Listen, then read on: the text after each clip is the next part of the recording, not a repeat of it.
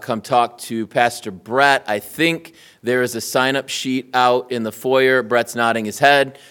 Sign up on that, and we'd love to talk to you about baptism. Maybe you are a baptized Christian and you are thinking about joining Christ Community Church. And if that's the case, same thing. Sign up on that sheet. Talk to Brett. Talk to Kev or me, any of the elders, and we'd love to talk to you more about that. So conversations are happening.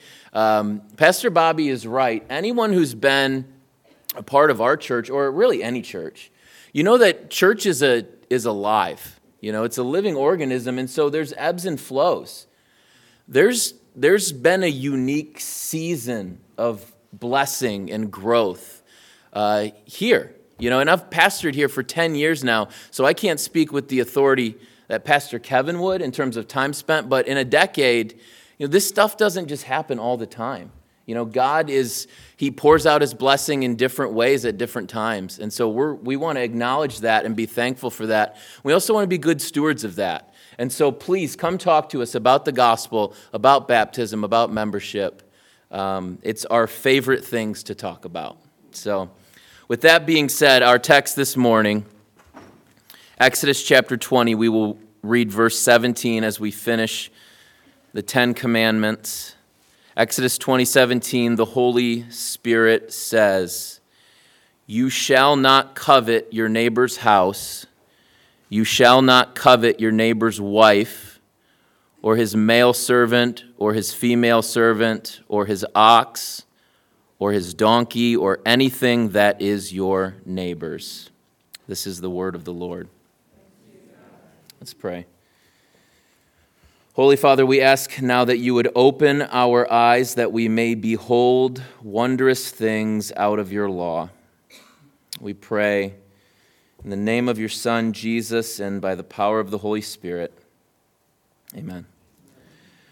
I wonder if you can identify with how I felt. Every Christmas when I was a kid was filled with much anticipation. I love Christmas now, and I loved Christmas then. So when I was a child, you know, Christmas was filled with many of the traditions that still occupy our time every December, and you have some variation, I'm sure. Christmas movies, Christmas carols, Christmas treats, Christmas parties, all the things we do. But when I was a kid, my main focus was on the presents that would be delivered Christmas morning. Now, I want to preface this by making clear, for the record, that my parents never made Christmas more about presents than they did the incarnation of Jesus. If there was a focus on presents over Jesus, that is my own sin. That was not the culture of the home. They always pointed us to Christ. They always taught us the importance of the birth of the Son of God. I also want to note, and I can't say this for sure, but as memory serves, I think that my parents, for the most part, always got me what I wanted for Christmas. You know, I can't remember many Christmases where there was something that I really, really wanted and that I didn't get. But every year, I would come to the end of the day, Christmas Day, thinking and feeling on the inside, is that it? Well, you know, there was so much anticipation, right? It was so building so much, and these presents were going to make me feel satisfied, complete. And they never seemed to deliver. I didn't know how to think through it as a child, but looking back, I can see that I thought that gifts, Christmas gifts, birthday gifts, whatever, would be fulfilling, and they never did fully satisfy the way that I assumed that they would. Now, regardless of what culture one lives in or what time in history people live in, our fallen hearts are always prone to wander. That's why we need to be led in the confession and pardon because we have sin that needs to be confessed. So that's true regardless of time and place.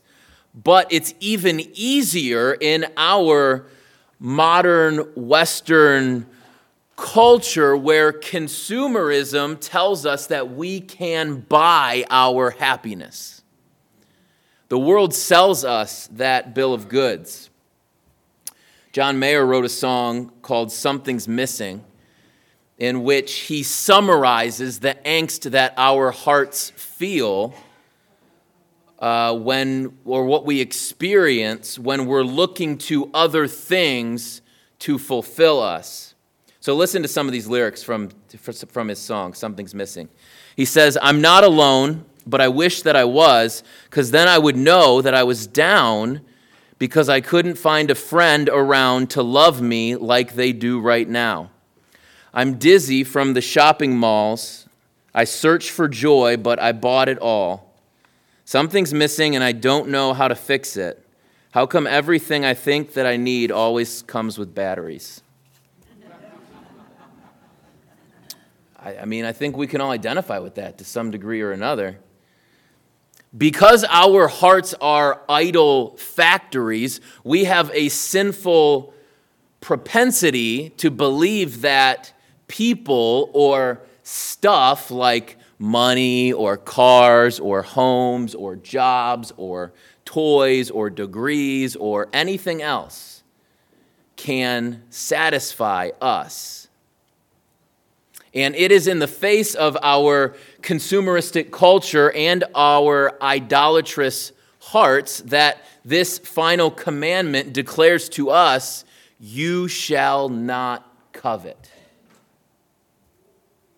The 10th commandment addresses our heart's desires and how these desires can only be satisfied in the gospel.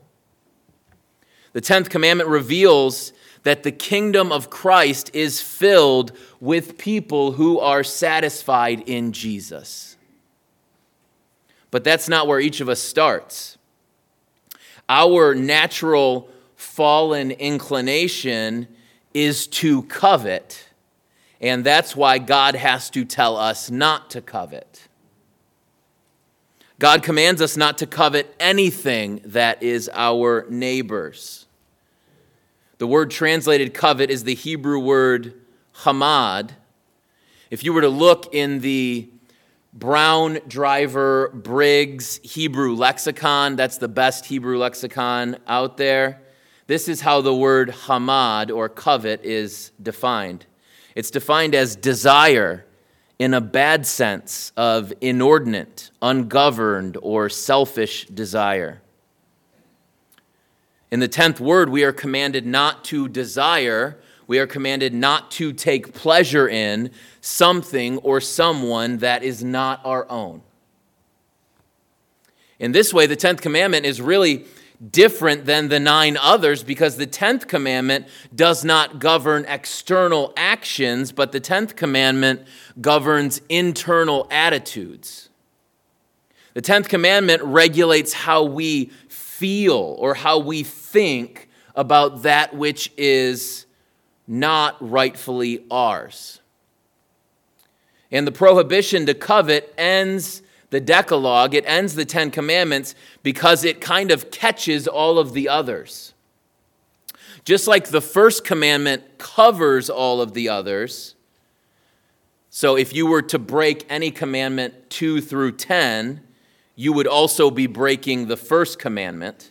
Okay, so in the same way that that is true, the 10th commandment kind of catches all of the others.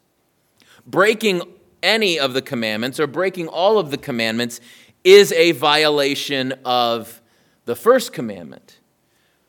Also, breaking any or all of the commandments are encompassed in the 10th commandment. So when we think of the first commandment, if you break any one of the commandments, you are putting other gods before the one true God. So you can't break the 5th commandment and not break the first at the same time, right? You're always breaking the first commandment if you're breaking any of the commandments. Breaking any one of the commandments is practicing idolatry. And so when we think about the 10th commandment, breaking any or all of the commandments always begins, it always stems from a discontent heart. Long before you're breaking the 8th commandment of stealing, you've already coveted that item in your heart. You are breaking the 10th commandment before you are breaking the 8th. Long before you're committing adultery, you're already coveting a person that is not your spouse in your heart. Sin is in your heart long before it is in your hands. And talking about the 10th commandment can feel strange to some of us because, the word covet or coveting is not used much in our vocabulary today. Much like the word adultery, it kind of feels puritanical or patriarchal or archaic or obsolete. We don't talk that way anymore. We don't think that way anymore. I mean, how many parents are actively teaching their children not to covet?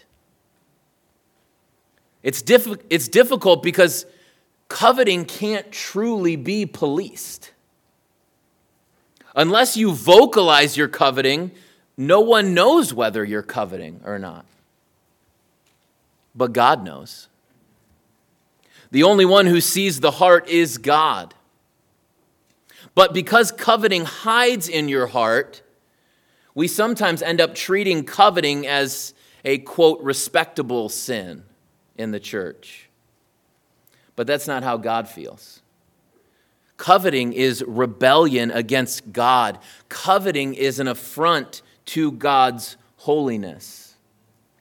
Coveting, like every other sin, is rooted in our pride. When we covet, we think that we deserve more or better than our neighbor.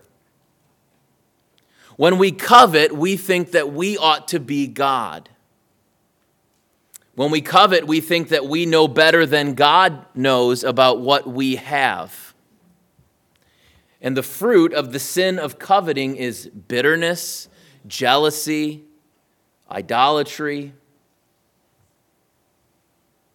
Coveting really is the fuel of our American consumeristic culture, though. We are constantly being sold the idea that we can buy happiness. It's the American dream. You buy a new iPhone. 2 weeks later, there's an even newer iPhone. And your old one just stops working. It's never satisfying. You think it's going to satisfy you. It's never satisfying. Let me ask you this question.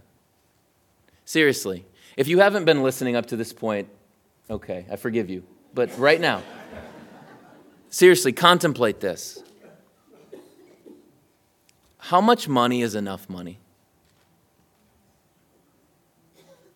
How much money is enough money? How much money do you think that you need to have to feel satisfied? How much money for you personally, where you think, I would feel secure, I would feel set, I would feel satisfied? How much money is enough money? To the point where you would say, I don't need any more money. A reporter once asked John Rockefeller how much money it takes to be satisfied, and he said, $1 more. Jim Carrey once said, I wish everyone in the world could have everything they've ever wanted so that they could see that it's still not enough. Chip Kelly, he's the head football coach of UCLA. He tells a story one time of traveling to Africa and visiting villages where people had nothing at all, destitute, third world. And he said that he was struck that these people were the most content people he had ever met in his life. God commands us against coveting, of course, first and foremost, like all the other commandments, because coveting is antithetical to the character of God. God does not covet. In fact, God owns everything. But God also warns us against coveting not only for his glory, but for our good, because coveting, especially the lust for wealth, to covet wealth, will kill your soul. 1 Timothy 1:6 says, "For the love of money is a root of all kinds of evils. It is through this craving that some have wandered away from their faith and pierced themselves with many pangs." Paul, under the inspiration of the Holy Spirit, says these people are choosing money over Jesus. They've walked away from the faith. In Luke 18:25, Jesus says it's easier for a camel to go through the eye of a needle than for a rich person to enter the kingdom of God. Why? Because a lust for wealth will kill your soul. How? Coveting kills us because we think we will be satisfied. And satisfaction never comes. The problem with keeping up with the Joneses is that they're always one step ahead. And the truth is that when we're confronted with the 10th Commandment, as we see God's word, as we hear God's law, the realization starts to wash over us that we're all guilty. We have all coveted. Even as we think through coveting and the problems that it brings, there, to some degree or another, there's got to be a pain in each of our hearts, right? If you're not feeling guilt right now, if you're not feeling the sting of this truth, well, then you need to read 1 John 1:8 that says, if you say you have no sin, you're deceiving yourself. You have coveted. You are guilty. You have broken God's law. We have all looked at something or someone that isn't ours, and we have wanted it because we have believed that we will be happy and that we will be more satisfied if we have it. We are all guilty of breaking God's law. We have all sinned. We have all missed the mark of God's holiness. We have all coveted. This is the bad news. The bad news is that because of our sin, we justly deserve eternal conscious punishment in hell. But there is good news. The good news is that the Lord Jesus both followed and fulfilled the 10th commandment on our behalf. Jesus followed the 10th commandment. Jesus never broke the 10th commandment. Jesus never coveted, ever. Jesus obeyed the 10th commandment. Parentheses, Jesus obeyed every one of God's laws, including the 10th commandment. Thus, this proves that Jesus is the fulfillment of the 10th commandment. Jesus is God incarnate. Jesus is the eternal second person of the Holy Trinity. John 1:14 tells us, who became flesh and dwelt among us. And in his incarnation and in his humiliation, Jesus Christ not only abstained from coveting, but Jesus also gave up that which was rightfully his, so that we might inherit every spiritual blessing in the heavenly places. Ephesians 1:3, we read it in our call to worship. Jesus not only didn't lust after that which was not his, Jesus gave up that which was rightfully his for us. On the night when Jesus was betrayed, he prayed to his Father, not my will, but yours be done. Luke 22:42. And Jesus experienced the ultimate loss when he died on the cross to pay the penalty for the sins of his people. Because on the cross, God the Father poured out that just wrath. Jesus paid for all of the coveting that his people did. The one who never coveted had to pay the penalty for all of our coveting. He became sin. The one who did not know sin became sin.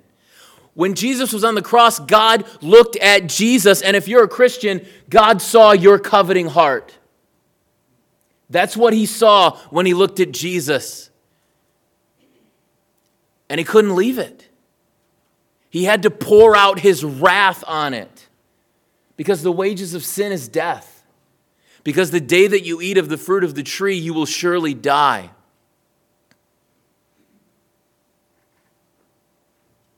Jesus experienced the guilt and the shame and the wrath for all of our coveting, for all of the coveting of everyone who believes in him. And even though Jesus experienced death to fulfill the curse of the garden, death could not keep Jesus. Death shut him in. But guess what? Revelation tells us that Jesus had the key. And Jesus walked right out. You know why death couldn't hold Jesus down? Do you know why death holds the rest of us down and it couldn't hold Jesus down? Because he never sinned.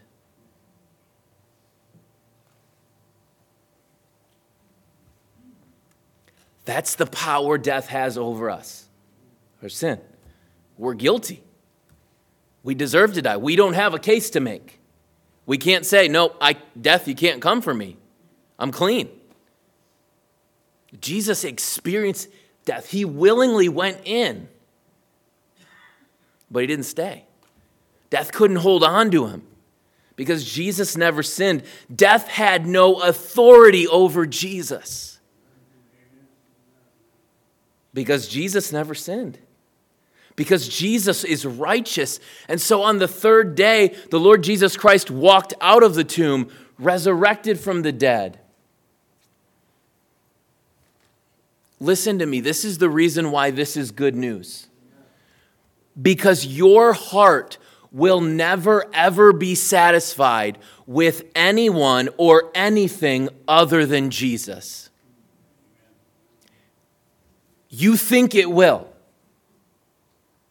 Just like I do.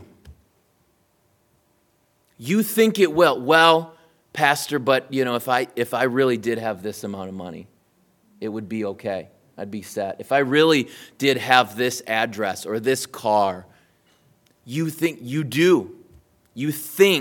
that you will be okay, that you will be satisfied, but you won't.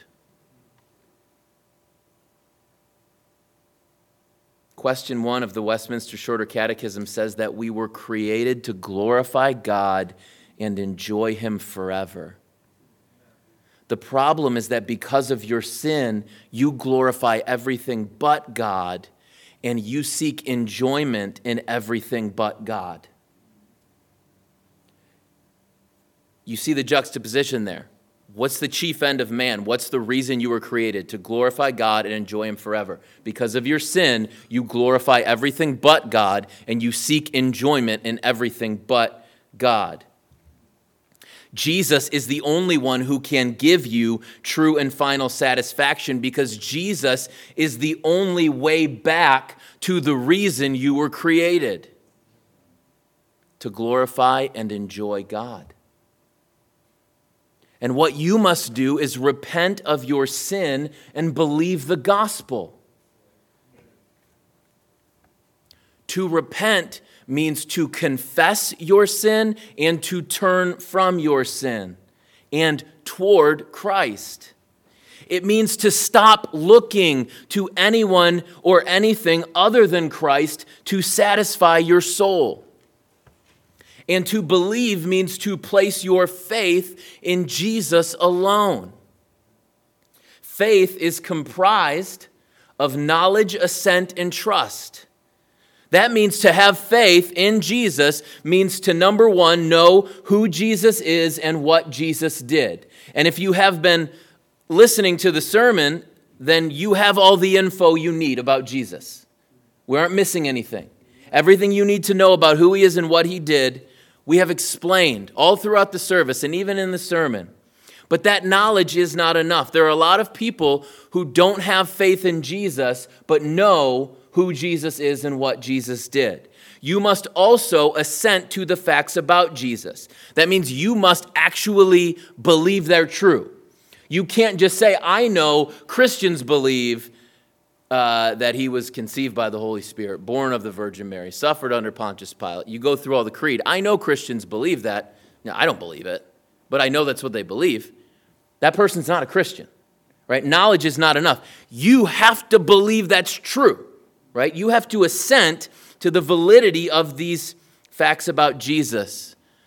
But there are even people who have knowledge and who have assent and who still are not Christians because they're not trusting in Jesus alone.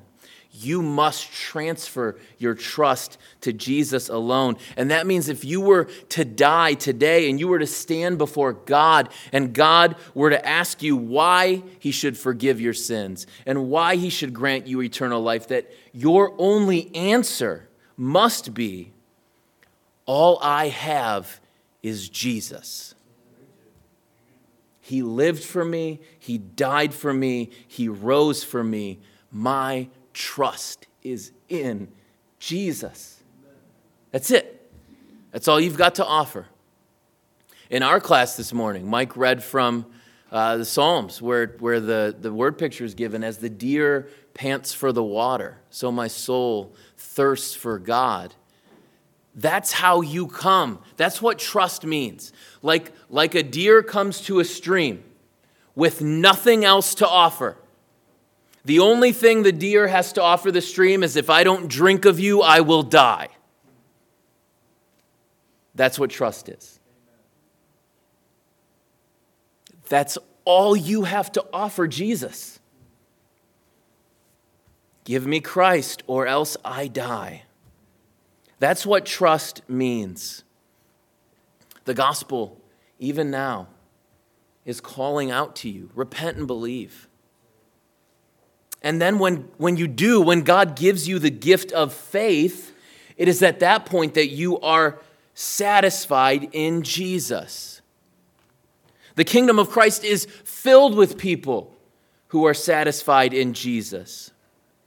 This is true for a couple of reasons that we see in Scripture. First, the kingdom of Christ is filled with people who are satisfied in Jesus because God is sovereign.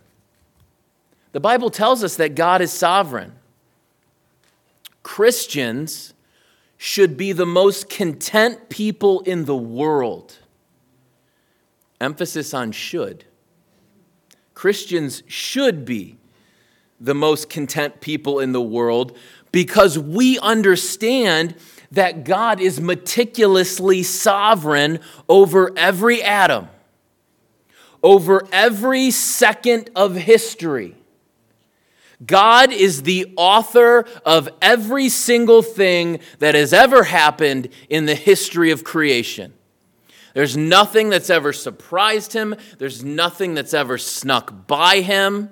He has actively written this story. You know, we say here often, nothing happens by accident. Nothing's a coincidence.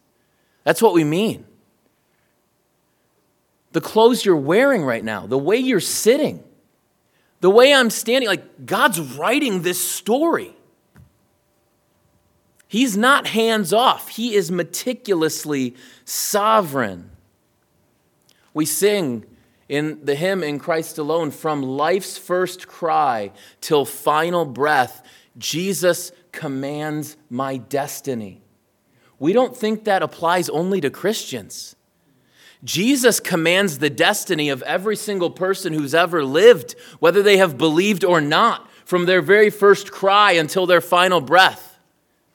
Jesus commands our destiny. Because that's true, that means we must be content wherever we are.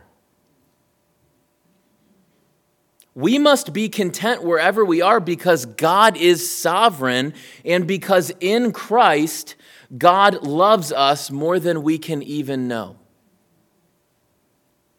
That means that wherever you are in your life right now, with your marriage, with your family, with your church, with your job, with your school, with your retirement, with your siblings, with your parents, with your grandparents, with your neighbors, with your recreation, wherever you are in life right now, God has you there for a reason. God has you where you are right now for His glory and for your good. It's not just for your present good either. It's also for your future good. Dr. Russell Moore has said that your life now, that your work now, that your calling and vocation now is but an internship for your royal vocation in the eschaton. God is preparing you in this life for eternity.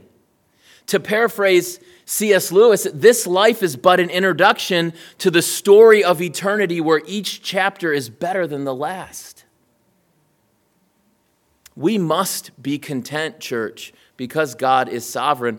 But secondly, we must be content because Jesus is enough.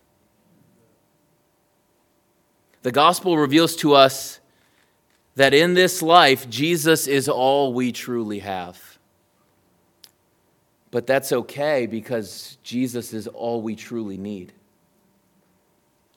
There's nothing else in this life that's indispensable.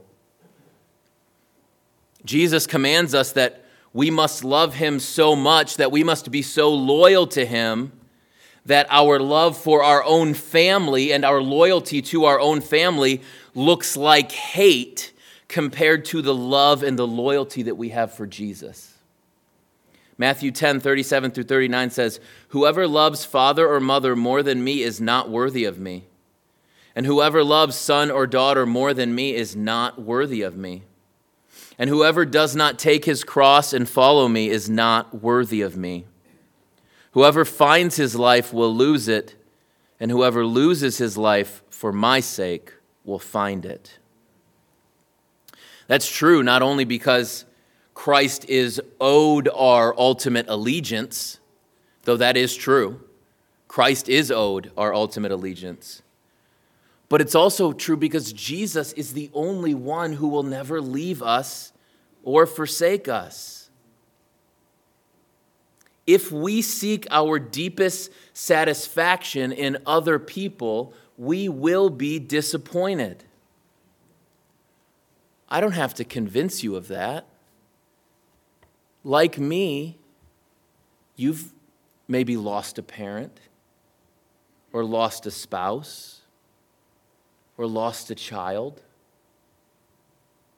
or you lost all your savings, or you lost your house or your job or anything else.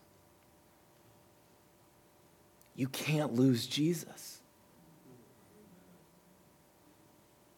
By His Spirit and by His Word and by His sacraments, Jesus promised He is with us always to the end of the age. Matthew 28:20.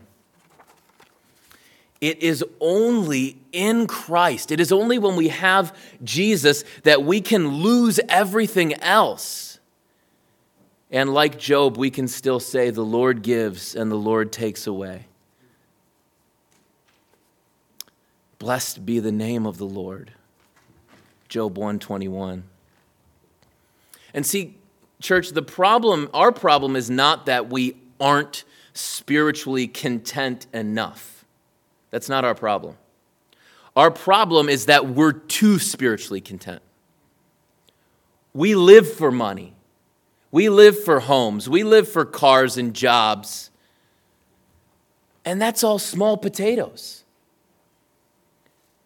Church, in Christ, we have been blessed with every spiritual blessing in the heavenly places. We become so infatuated with these tools that God has given us to use for His glory. That's all money is. Money is nothing but a tool to be used for the glory of God. We become so infatuated with these tools that we miss the glorious one who gave us the tools and the gifts. C.S. Lewis says just about everything better than I do. And this is true here as well. So I'm just going to read from The Weight of Glory, where Lewis paints a perfect word picture. He says, "It would seem that our Lord finds our desires not too strong, but too weak. We are half-hearted creatures fooling about with drink and sex and ambition when infinite joy is offered us. Like an ignorant child who wants to go on making mud pies in a slum because he cannot imagine what is meant by the offer of a holiday at the sea. We are far too easily pleased." The gospel reveals to us that our desires are good. Like having desires is not bad. Like having desire is good, but those desires are only met in the Lord Jesus Christ. So life is not about abandoning desire like Buddhism teaches, because God gave us desires. Desires are good. But here's the kicker.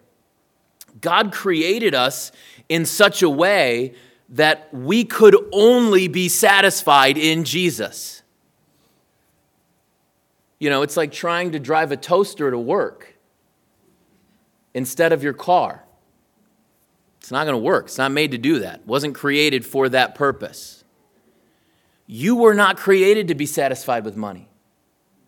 You were not created to be satisfied with whatever that we covet. You were created only to be satisfied in Jesus. And so nothing else is going to satisfy you.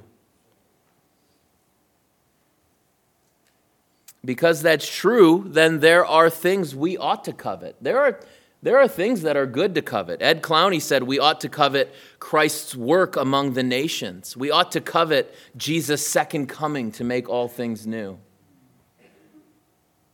Jesus taught us to pray, "Your kingdom come, your will be done on earth as it is in heaven." That petition of the Lord's Prayer was inaugurated through the life, death, and resurrection of Jesus, and it will be consummated when Jesus returns to raise the dead and judge the world and make all things new.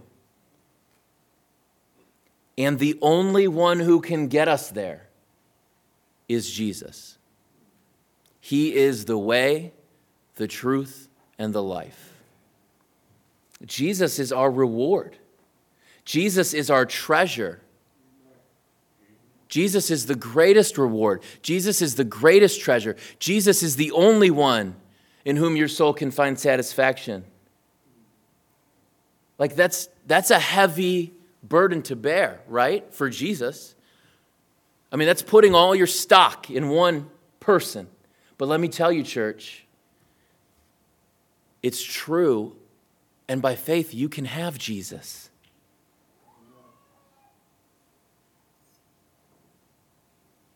It's free. It's a gift. It will cost you everything.